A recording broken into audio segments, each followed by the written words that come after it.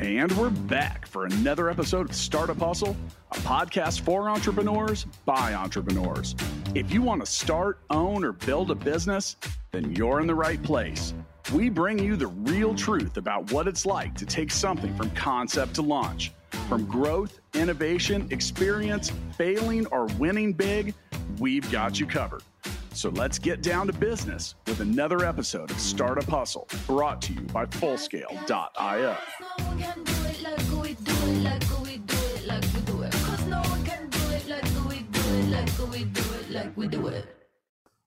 What's up, hustlers? Welcome back. This is Andrew Morgans here as today's host of Startup Hustle, covering all things e-commerce, startups, Amazon, you name it. We're going to be getting into even some warehousing stuff that has to do with e-commerce and automation today. Before I introduce today's guest, I would love to give a shout out to our sponsor for today's episode. Today's episode of Startup Hustle is sponsored by EquipBids Auction, your Midwest online auction marketplace to buy and sell stuff. EquipBid provides dedicated support to affiliates in Kansas, Missouri, Nebraska, and Iowa. Join the team and sell everything from heavy machinery to home goods to office furniture. Go to equipbid.me/startup. Equip-bid.me/startup for details, or just click the link saved down in the show notes. That was a mouthful. I'm excited to introduce Lior to you guys today. He's coming in from California today, and he's going to be sharing with us about his business, Invia Robotics. Lior, welcome to the show. Thank you so much, Andrew, for having me here. Really appreciate it. Yeah, sorry, that was a mouthful. We've had a little bit of issues getting us started, but I'm excited to pick your brain today and just kind of learn more about your own story, as well as, you know, everything you're doing today and in the future. But we were talking a little bit before the show, but I'd like to get into kind of just like, you know, your backstory a little bit. Like, where did you get started in e-commerce and IT? Did you know you always wanted to be an entrepreneur? You know, go as far back as you'd like to share. From the beginning? Well, I mean, I never knew I was going to be an entrepreneur or a business owner. I kind of fell into it. Some people were like out of the womb ready to make money, you know? So where did your story start? Yeah. So, I mean, my story did start a little bit later, right after high school. I didn't know what I was going to do. I actually joined a music program at a community college. I was really into music, studied that for 2 years. But at the same time, I started working at different PC stores that were setting up, started doing the first early dial-up services and stuff like that. I worked from there. I was really interested in computers my whole life, so I did have a lot of background in programming, but it was mostly for fun and for doing stuff. And then back in 94, 95, you know, I had this vision while working at that store that we'll create this 3D mall. And back then, 3D was like Vermall. It was like these lines that, if you've ever seen Tron, like that was, you know, and the idea is like walk through it and do the shopping and stuff like that. We created a company called Food Mood, actually, and we're going to do it first for different food stores.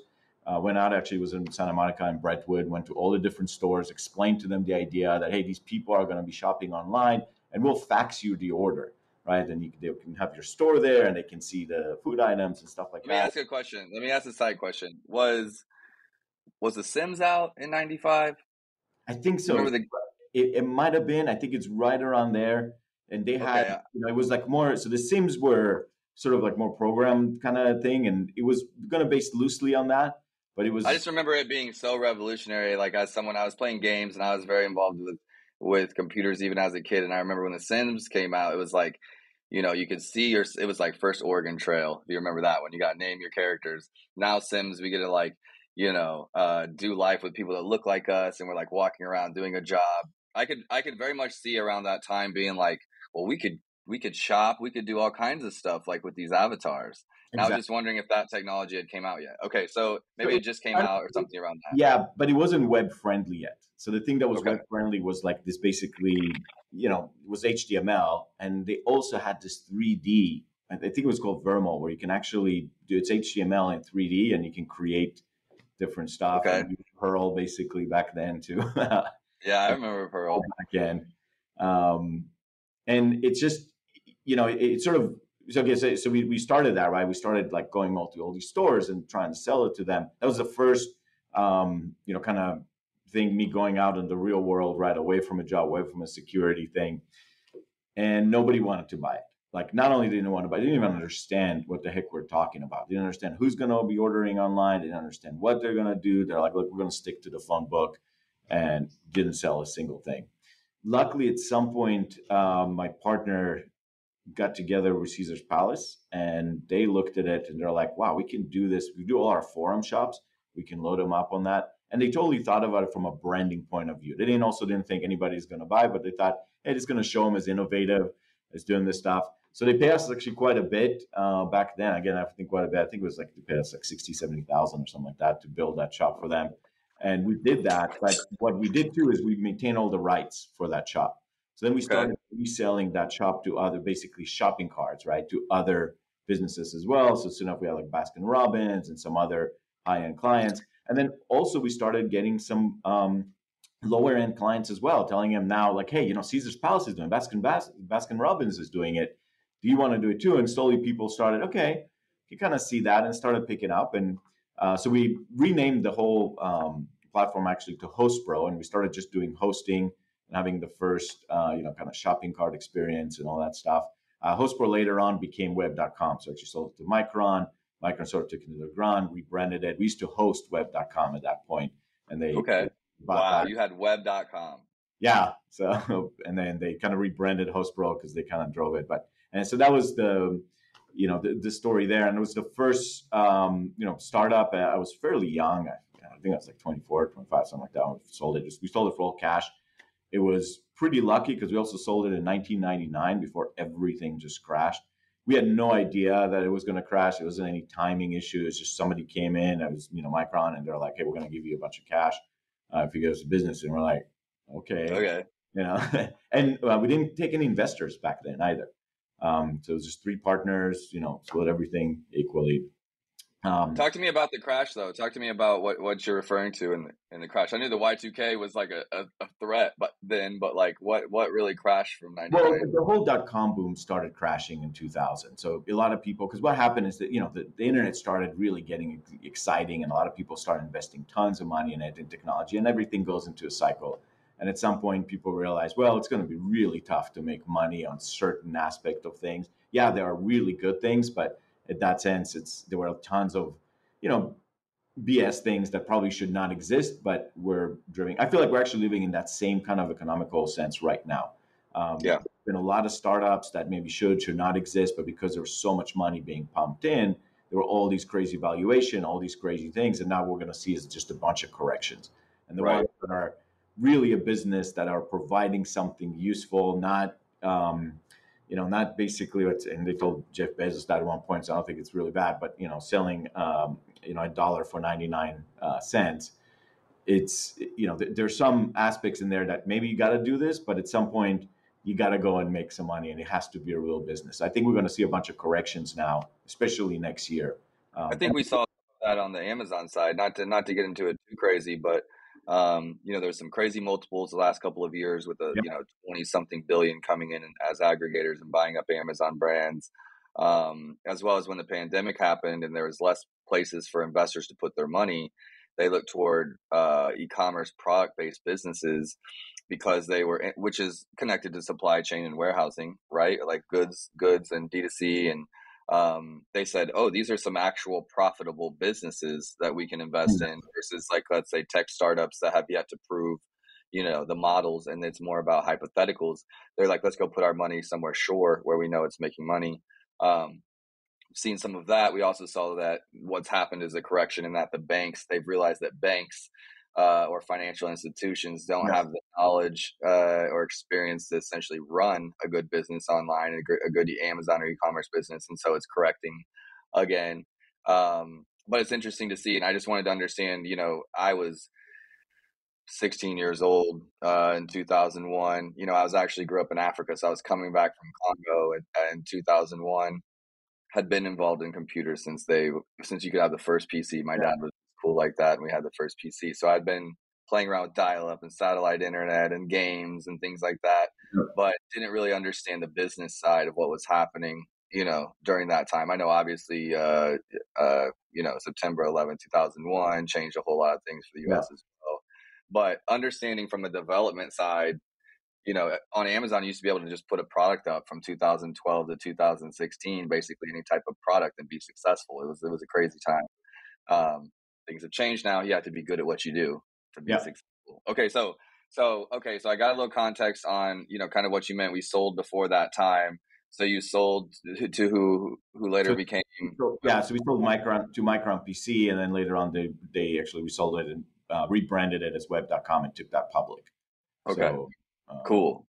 Yeah, so that was like the first experience in really business entrepreneurship, running a large company, having multiple people underneath me, trying to deal with that. How does that work, and how do you manage that, and how do you get people to be productive? And I was really fortunate to have met my partner, also Alex Casarani, who was amazing, and just taught a lot of me about business and stuff like that. I was more on the IT side; he was more on the business, so learned a lot from him.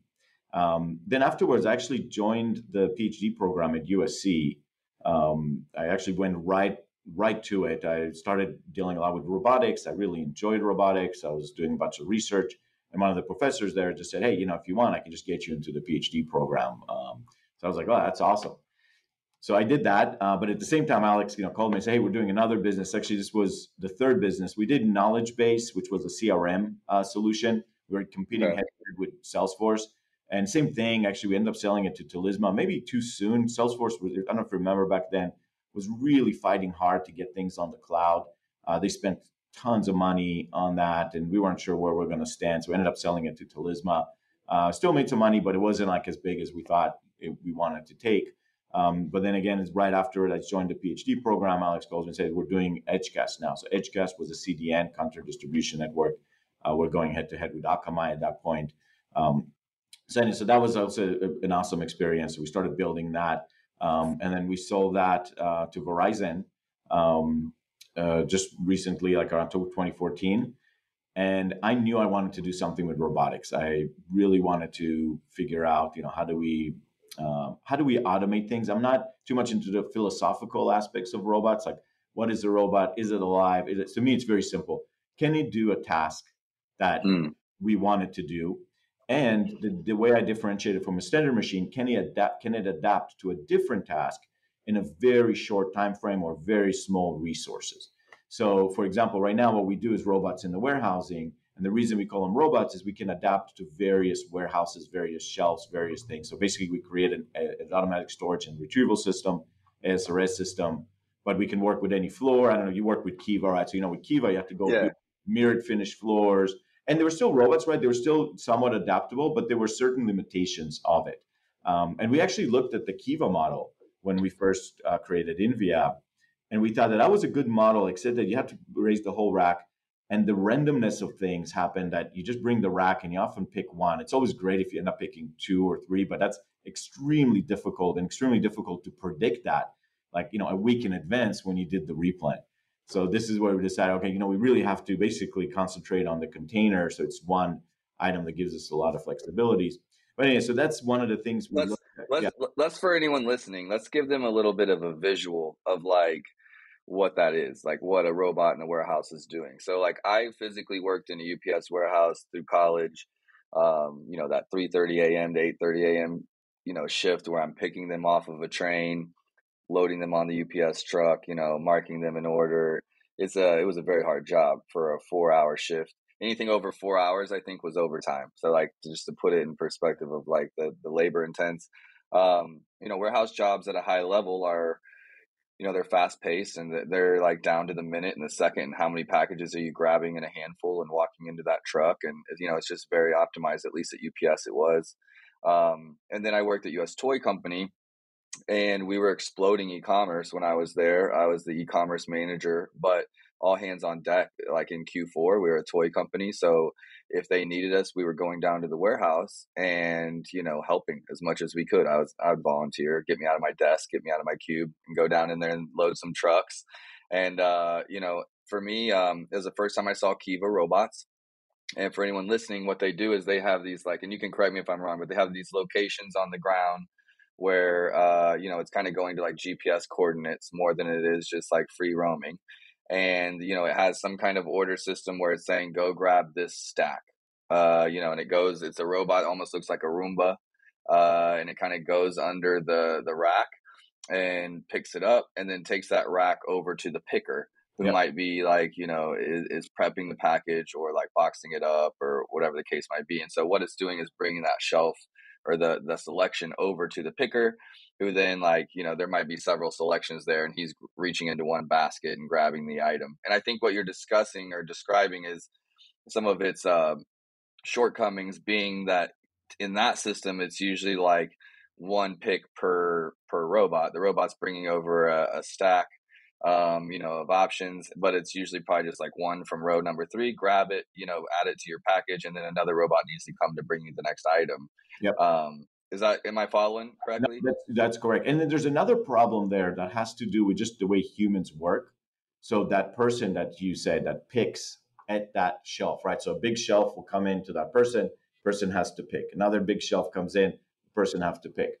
So now what Amazon actually wants is for those people to be robots. And the reason for it is they have to operate at that rate that these robots are bringing the shelves in.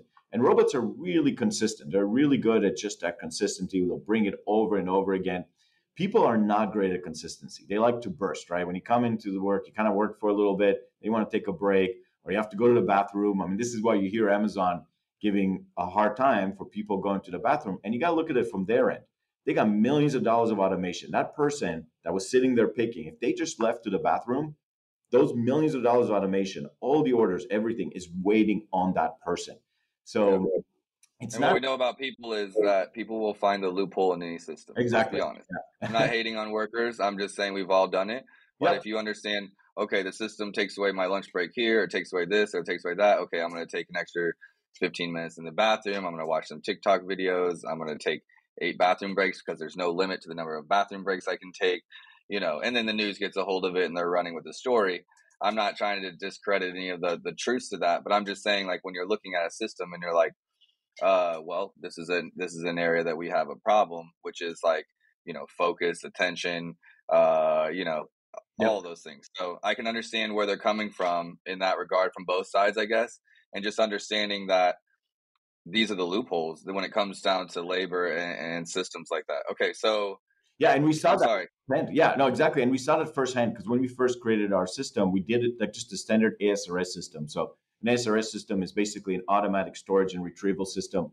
Kiva can be considered an ASRS system, but it carries the whole rack and brings it over. We were basically carrying just the container itself. So instead of picking up the whole rack with those items, we can take those containers and we do it. But the way we've created this business is very unique. We actually created this robotic as a service. And I think we're one of the ones that are really, truly doing it robotic as a service. And that actually led us to various innovation that I'll go over in a second. But what we mean with robotic as a service, it's not a lease. So a lot of people with automation, like Kiva was sold. So Kiva, basically sold an implementation. The implementation itself cost millions of dollars because you have to go in, you have to get mirrored finished floors, you have to redo the floors, redo the racks, redo everything. And that costs a lot of money and time. In fact, if you look at Amazon right now, I think about 30% of the warehouses are actually run by Kiva.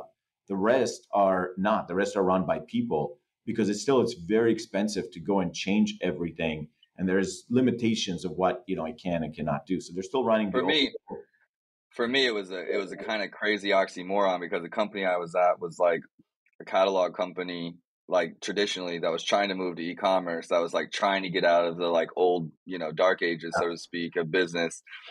They were doing everything old school, but they had these robots. I couldn't make sense of it. It was like everything was old school except they had these like, to me, one of the most high tech things I had seen in a warehouse. They had these robots running, knowing that what it must have cost. And maybe it was, what it cost before Amazon. I'm not sure if that was like, a different price point when they were trying to get started versus like once they sold. But, okay. So there's like, cool that you have the system. It's $1,000, but it's $100,000 to install it. Like, for example, like just like, okay. Yeah. So it's exactly. So, it just ends up being quite expensive and takes a long time.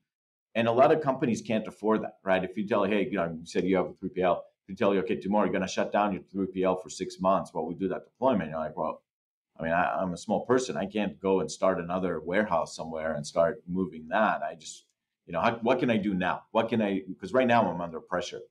Yeah. And I think one thing people also don't realize with e-commerce is we didn't live in a world where half of the US, was ordering online, the other half was picking for us. We actually live in a world that we as consumers used to go to the store and pick it ourselves. Do the work. And we're expecting personal shoppers now, right? Or even I joke around, like, we want the Star Trek replicator. You look online, you click the button, and you expect it to materialize right next to your doorstep. However it happens, you don't even care. And if it happens, within an hour, you're like, oh, that's pretty cool. If it happens within 2 days, you're like, I guess so. If it's over a week, you're like, what are they doing? I'm not going to do this. 2 weeks is too long for me, right?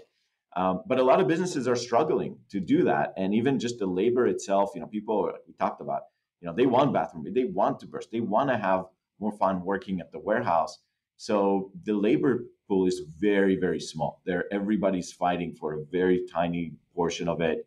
And people quit. I mean, all the customers that we talk to, they just have a really hard time finding the people to work. And especially now after COVID, most people just want to do a remote job, everything. So that, that causes a very big change. Now, for us, like I mentioned, so we are a true, but I believe, robotic as a service, where we're not leasing the robots. We're not saying, hey, we're going to give you, 10 robots and you lease them at X number of dollars, let's say $1,000 per robot per month.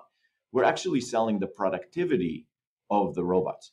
And that aligns the incentives very well, because what it means is that for you is like, hey, I need to fulfill X number of orders per hour. So we'll supply a system that does that, and we'll make sure we have enough robots, we'll maintain the robots, we build the robots. Same thing is what happens today with email, right? Back in the old days, if you remember, you had to build your own email server. You have to get an IT person to maintain it. You have to do all that stuff. You're really part of the IT business in some sense, one of your companies, where today most businesses don't have to be. You just go to Google, Yahoo, Microsoft, and you get on their own email server. They have the IT, they maintain everything for you. So we're taking that same approach into robotics. Now that allowed us to actually create some innovative things because of people. So now we're tied into people as well. So the productivity, right? We're selling the productivity of the robots, but the productivity of the robots are tied to how the people are working. And we have to develop a system that will allow the people to burst and to work on their own schedule, and the robots to continually go to adjust. Yeah. And I think that really opened up the door for us quite a bit, where we're able to not just elevate the jobs that people do, but actually make them happy. We talked to a lot of pickers that said, you know what, we're thinking about quitting now. I actually see myself retiring here. And we can go in more details on how our system does it, but we basically add a buffer. And because we're able to manipulate the containers and in a very unique way, allows us to build these picker walls that work ahead of time. So if you think of the Kiva robots, you couldn't really do it with the Kiva because the shelf is just too big, but you could stack up all the shelves ahead of time and have the person just go one by one, and they can burst, and then you basically set the other one. Now, like batching a little bit. Exactly. Kind of, yeah. So you basically prepare, you place, it's like buffering, right? But we're buffering the containers as opposed to the full on shelves. A lot smaller move. Exactly. And that gives us a flow. So we basically build a wall with all of the orders that they have to pick right now. And as they're picking it, the robots are manipulating the wall back then. So, if the person goes into a break or does something, the robots are still building the wall. They're still doing that. And when the person comes in, they're usually really good at, like, if they just went to the bathroom and you took a little break and you got to keep up your productivity, you're actually really good at coming in and bursting really quickly and then kind of going back into, the standard mode. And that works really well because now that has been prepared for you. You can burst really fast and you go back. So overall, we actually get quite a bit high pick rates. And you probably heard, but we're getting pick rates in 1,000 UPH. And that's very close to like 700 lines per hour, which it's different touches. It's not the same one. So it really works very, very well in that by, again, combining those kind of what people do best and what robots do best, right? And that's what we believe to do. I have some questions, but before we do, a reminder, today's episode of Startup Hustle is brought to you by EquipBid Auctions, an online marketplace dedicated to growing small auction businesses. They're solving problems and providing a fun re-commerce or liquidation shopping experience to value bidders. Go check out their incredible offerings and sign up at equip-bid.me/startup. Okay, so let's just say, 1, technology sounds absolutely amazing. 2, I'm trying to visualize it. Okay, yeah. So I've been in the e-commerce business, helping brands, agencies manufacturers for 11 years in the e-commerce space, Amazon space. For every Amazon FBA or like using Amazon's fulfillment service, there's also almost always in an advanced strategy a 3PL backing up those FBA orders with something we call FBM, which is fulfilled by merchant, something similar to shipping website orders, right? Just not from Amazon. Yeah. I've got about 12 brands that we're pushing, maybe and nothing insane, maybe anything from 1,000 orders. A couple customers have 1,000 orders on the D2C side a month. So we're probably less than 5,000 picks a month just with like website orders and things like that. Obviously, prepping products for Amazon and pallet in, pallet out is completely different. So a bit of a hybrid model. As someone building my own brands is something I wanted to have control over, my quality and my inserts and my kits and my ability to try a bunch of different things. What size does this start to make sense for? Like what size business, what size, warehouse, fulfillment center does this service make sense for? And at what level or like, what needs to be done ahead of time before something like this starts to make sense? Yeah, so that's a really good question. And one of the things we actually started doing as well is not only provide the robots, but provide a full solution. So we also provide an ERP, a warehouse execution system. And what that does is it makes sure that everything is balanced within the warehouse. We've seen it a lot. A lot of people sometimes deploy automations. They bring automation in. For example, you improve your picking speed. But if your pack out is not improved, everything will just get held up over there. Or if you have problems with the hospital, you have problems with shorts, with people putting the wrong things at the wrong places, then you have all these kind of things. And you really need a system to do that. The WMS system sort of claim to do it, but they really don't do a good job. They basically get all the orders, they give it to the warehouse manager, and they say, good luck. You got to waive it. You got to figure out how to do that. So the ERP system now that every one of our customers uses can actually run by itself. So for a company like yours, we'll probably start with that software portion, which just optimizes people's paths where they go and pick. We have this notion of, we have this system we developed called Invia Smart Path, where we look at spatial batching. So sometimes, you try to batch together the same item. We understand everything in 3D. We actually map it. So what we're doing is if you have two items that are right next to each other, then it'll be a good place to send a person there because he'll pick both of those items right away and not have to walk far. So we often start with that. And that is a full solution. Again, we include Packout QC, where we're helping both maintain not just the quality of what goes out, but also if there's any issues. So somebody right away, said, hey, this was short or this was the wrong item. The system automatically goes in and makes sure that there's another person picking that. Because one of the things we're always working with, and this is something that WMSs don't do, is we work with SLAs, not necessarily priorities. So oftentimes in WMS systems, you would set a priority. You'll say, hey, this is a high priority for me. But that is a really difficult concept in the real warehouse, because often what you do is, let's say you have your UPS that goes out at 7 o'clock. You got to pick all the items before 7 o'clock. So it doesn't matter if one order is high priority, second or high priority. And what usually happens, if you have something in the morning, it might be low priority. But if you have let's say, a 24-hour SLA, or you say same day shipping SLA, then that means if it's 5 o'clock, that order better be as close to the truck as possible, because that truck is leaving at 7 o'clock. So in some sense, what the warehouse manager, they will kind of look at these orders and start upping up the priorities automatically. So our system instead, what we've done is just design SLA right into it. So what you do is you say, hey, I need this order on the truck by 7 o'clock. And the system will automatically sort of shift the priorities in real time. So for example, if it got picked in the morning, but it was short, we might have some more time, we'll wait. But if it's 7 o'clock, we might issue somebody right away to go pick it, because you got to maintain that SLA. You got to bring that, order out the door. And that is something that I think every actually company needs before they even dig into automation, because we just seen it time and time again where they deploy just the automation, but they don't have that system that, the warehouse execution system that manages that. And then all that money that went into the automation doesn't end up proving anything. And then they often don't do it the second time because they feel like, I didn't get my ROI from it. This wasn't great. This was, it's my picking, but overall, how come my orders are still not getting out? And that's something that we really have to fix first.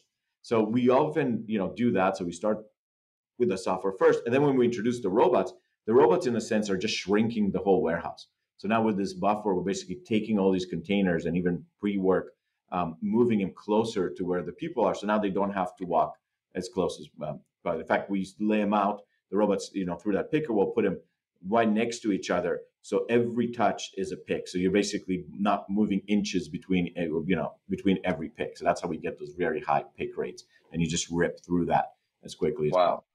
It sounds amazing. It sounds amazing. As someone that has been running brands in e-commerce for years, I've worked with over 300 brands. So most of those brands had different warehouses. There's very few of them that were using the same warehousing, right?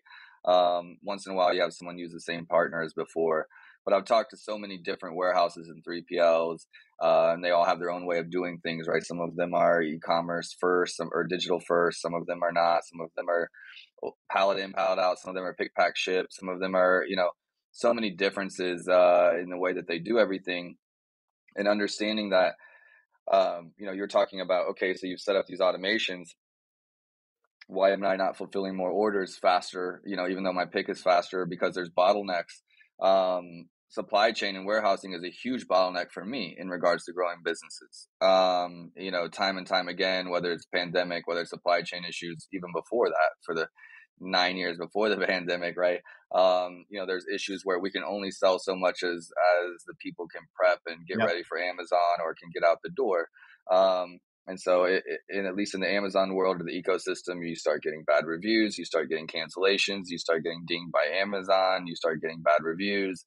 That's the thing about e-commerce and the Amazon ecosystem, is that it's all tied together. So, return rates, like all those things all play into the algorithms of continued momentum for sales, at least on Amazon, if we're talking the Amazon's world. So, me understanding that really warehousing and supply chain is the starting point of a healthy ecosystem. And it can, it's the straw that can break the camel's back. If you're trying to push sales and you have investors pushing you to grow all these businesses and things like that, well, it's like, if the warehouse isn't prepping product right, if the warehouse isn't getting product out the door, if the warehouse isn't, thinking about, restocks and like what needs to be done and forecasting and all those things, then, it doesn't matter how good at my job I am, we'll get bottlenecked there. And I don't think enough people think about that whenever they're picking partners, whenever they're like, if they're doing this internally or building it out. It's just not their priority when they really think about growing a business or scaling it.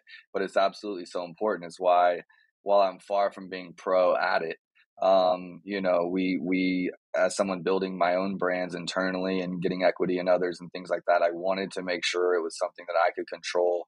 When the time came to grow my first $100 million brand internally, and it's all going to start and end with workflow in the warehouse and being able to be creative there. A lot of the profit margin is in the warehouse.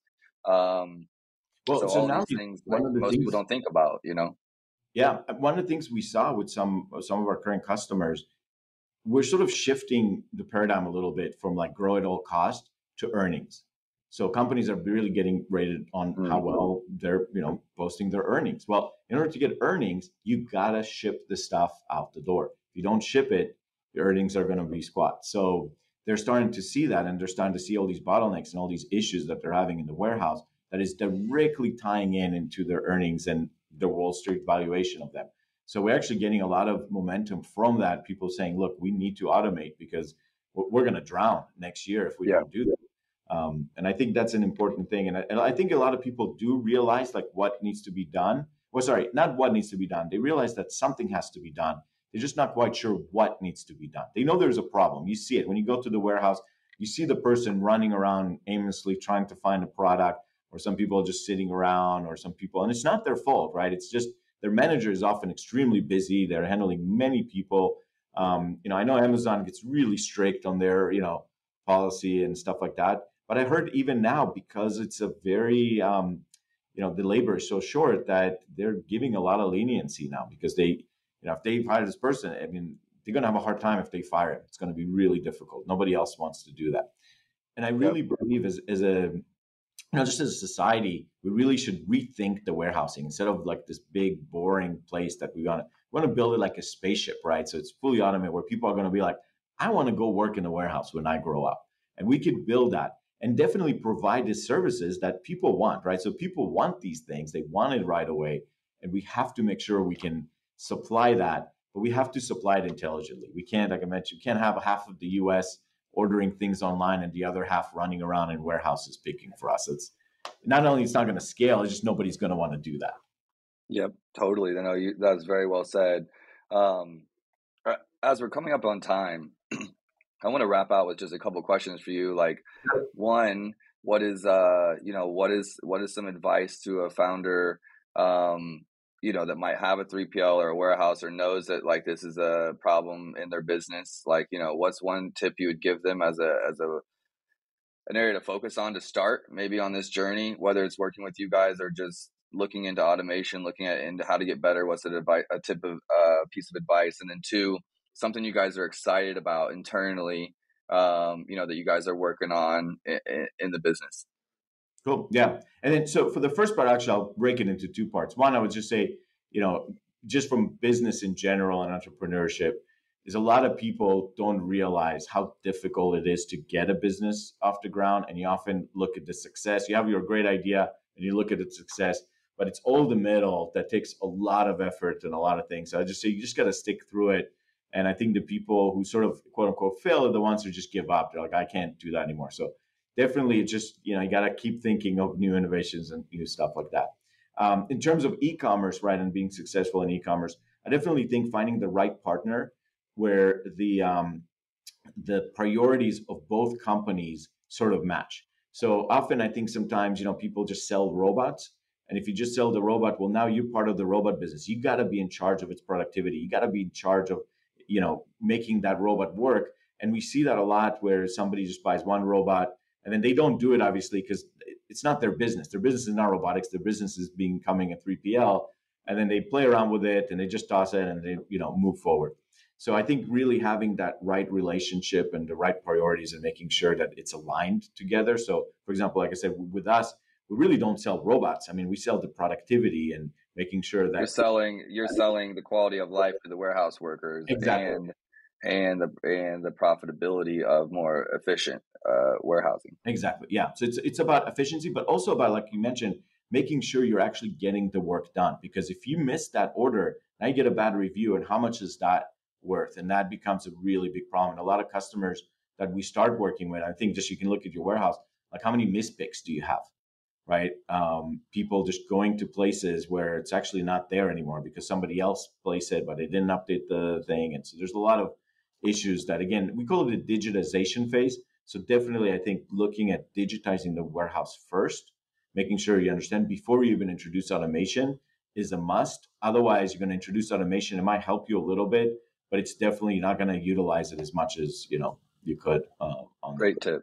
Yeah, it's a great tip. It's a big thing. And what are you guys working on internally? I mean, everything you've said has already blown me away about what you guys have created, but just like something you guys are working on internally, as a team that you're excited about. Yeah, so I think one really cool thing we're doing, which is really difficult and adds a lot to the density. So trying to get things extremely dense. So obviously, we're producing some now taller robots and getting a little bit higher, but we're also doing containers that are very much like basically butt against each other.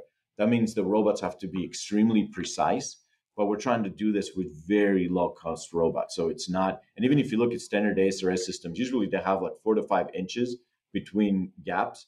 And again, all that ends up eating up quite a bit of space throughout the warehouse.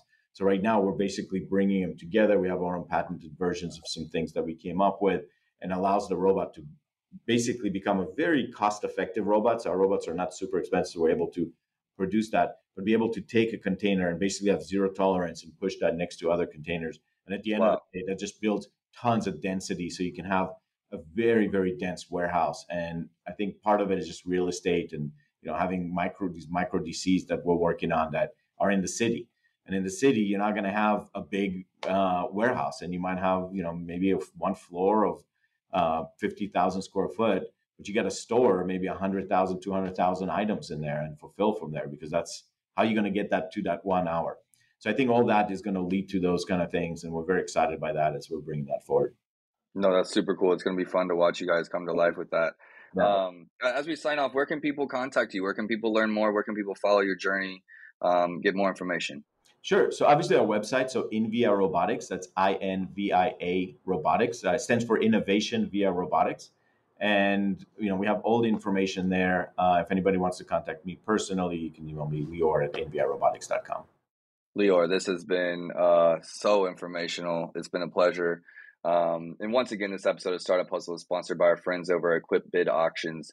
Join, sell, earn. It's that easy with EquipBid Auctions. Become an affiliate and start or grow your independent business by visiting equip-bid.me/startup today. Even easier, head to Startup Hustle and .io and look for links there with all of our partners. Click on our partners page. You'll see EquipBid's founder. Andy has everything set up for you to go make money, go equip your business within a business. I know I personally am in real estate as well, one of my other ventures, and we find just the craziest things in houses. So a great place to start with some of those. You never know what you can make with some of the old stuff in your place. Lior, thank you so much for your time. I'm excited to continue to see innovation in the warehousing industry, and it's amazing to know you're leading the way. So thank you again for your time. No problem. Thank you so much, Andrew. I had a lot of fun, and any other questions, we'll be happy to answer. Of course. And thank you again, Startup Hustle family, for tuning in. We'll see you next time. Startup Hustle is brought to you by Fullscale.io, helping you build a software team quickly and affordably. Make sure you reach down and hit that subscribe button, then come find us on Instagram. See you next time.